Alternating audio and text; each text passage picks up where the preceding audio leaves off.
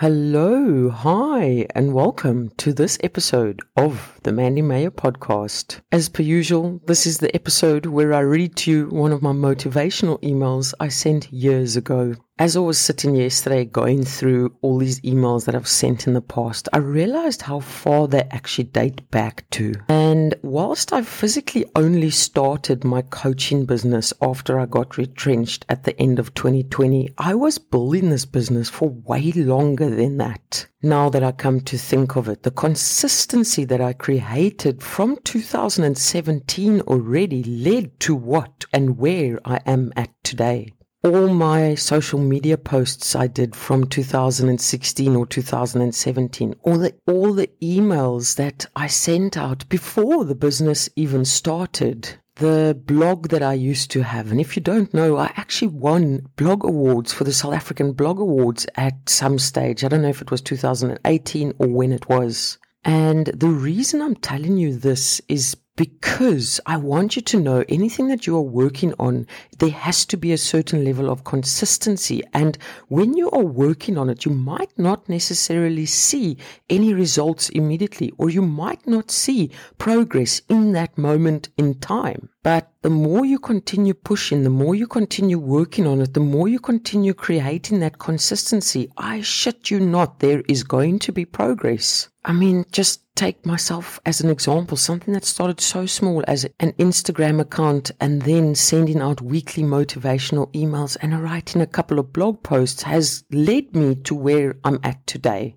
And had I not put in all that groundwork that I was doing for free every single day whilst I had a full-time job, I probably wouldn't have the successful business that I do now. Maybe yes, in a couple of years, but it wouldn't have happened as it has right now if I hadn't put the work in those early days without seeing progress or results. Anyway, let's jump into today's episode where I read you an email that I sent out years ago. So keep in mind it was years ago, and the email I'm going to read you today was when I still had a full-time office job. And the email goes as follows. I was driving home from work today. I got stuck in the worst traffic. I had no choice but to sit in it. As we moved at snail's pace, I noticed that they had started roadworks. Nowhere, absolutely nowhere, was there a sign saying how long it would take. No indication of how long I would be stuck in this horrendous traffic. And no indication of how long the roadworks would be a thing. All I knew was that I had to be patient and wait. I had to sit in this traffic without knowing how long it would take to clear up. It seems that they are building a new lane. So what I know is that once they are done with the roadworks, traffic will be free-flowing, which is a good thing. What I don't know is how long this new lane will take to build. Now, I have two options here. Number one, go look for an alternative route.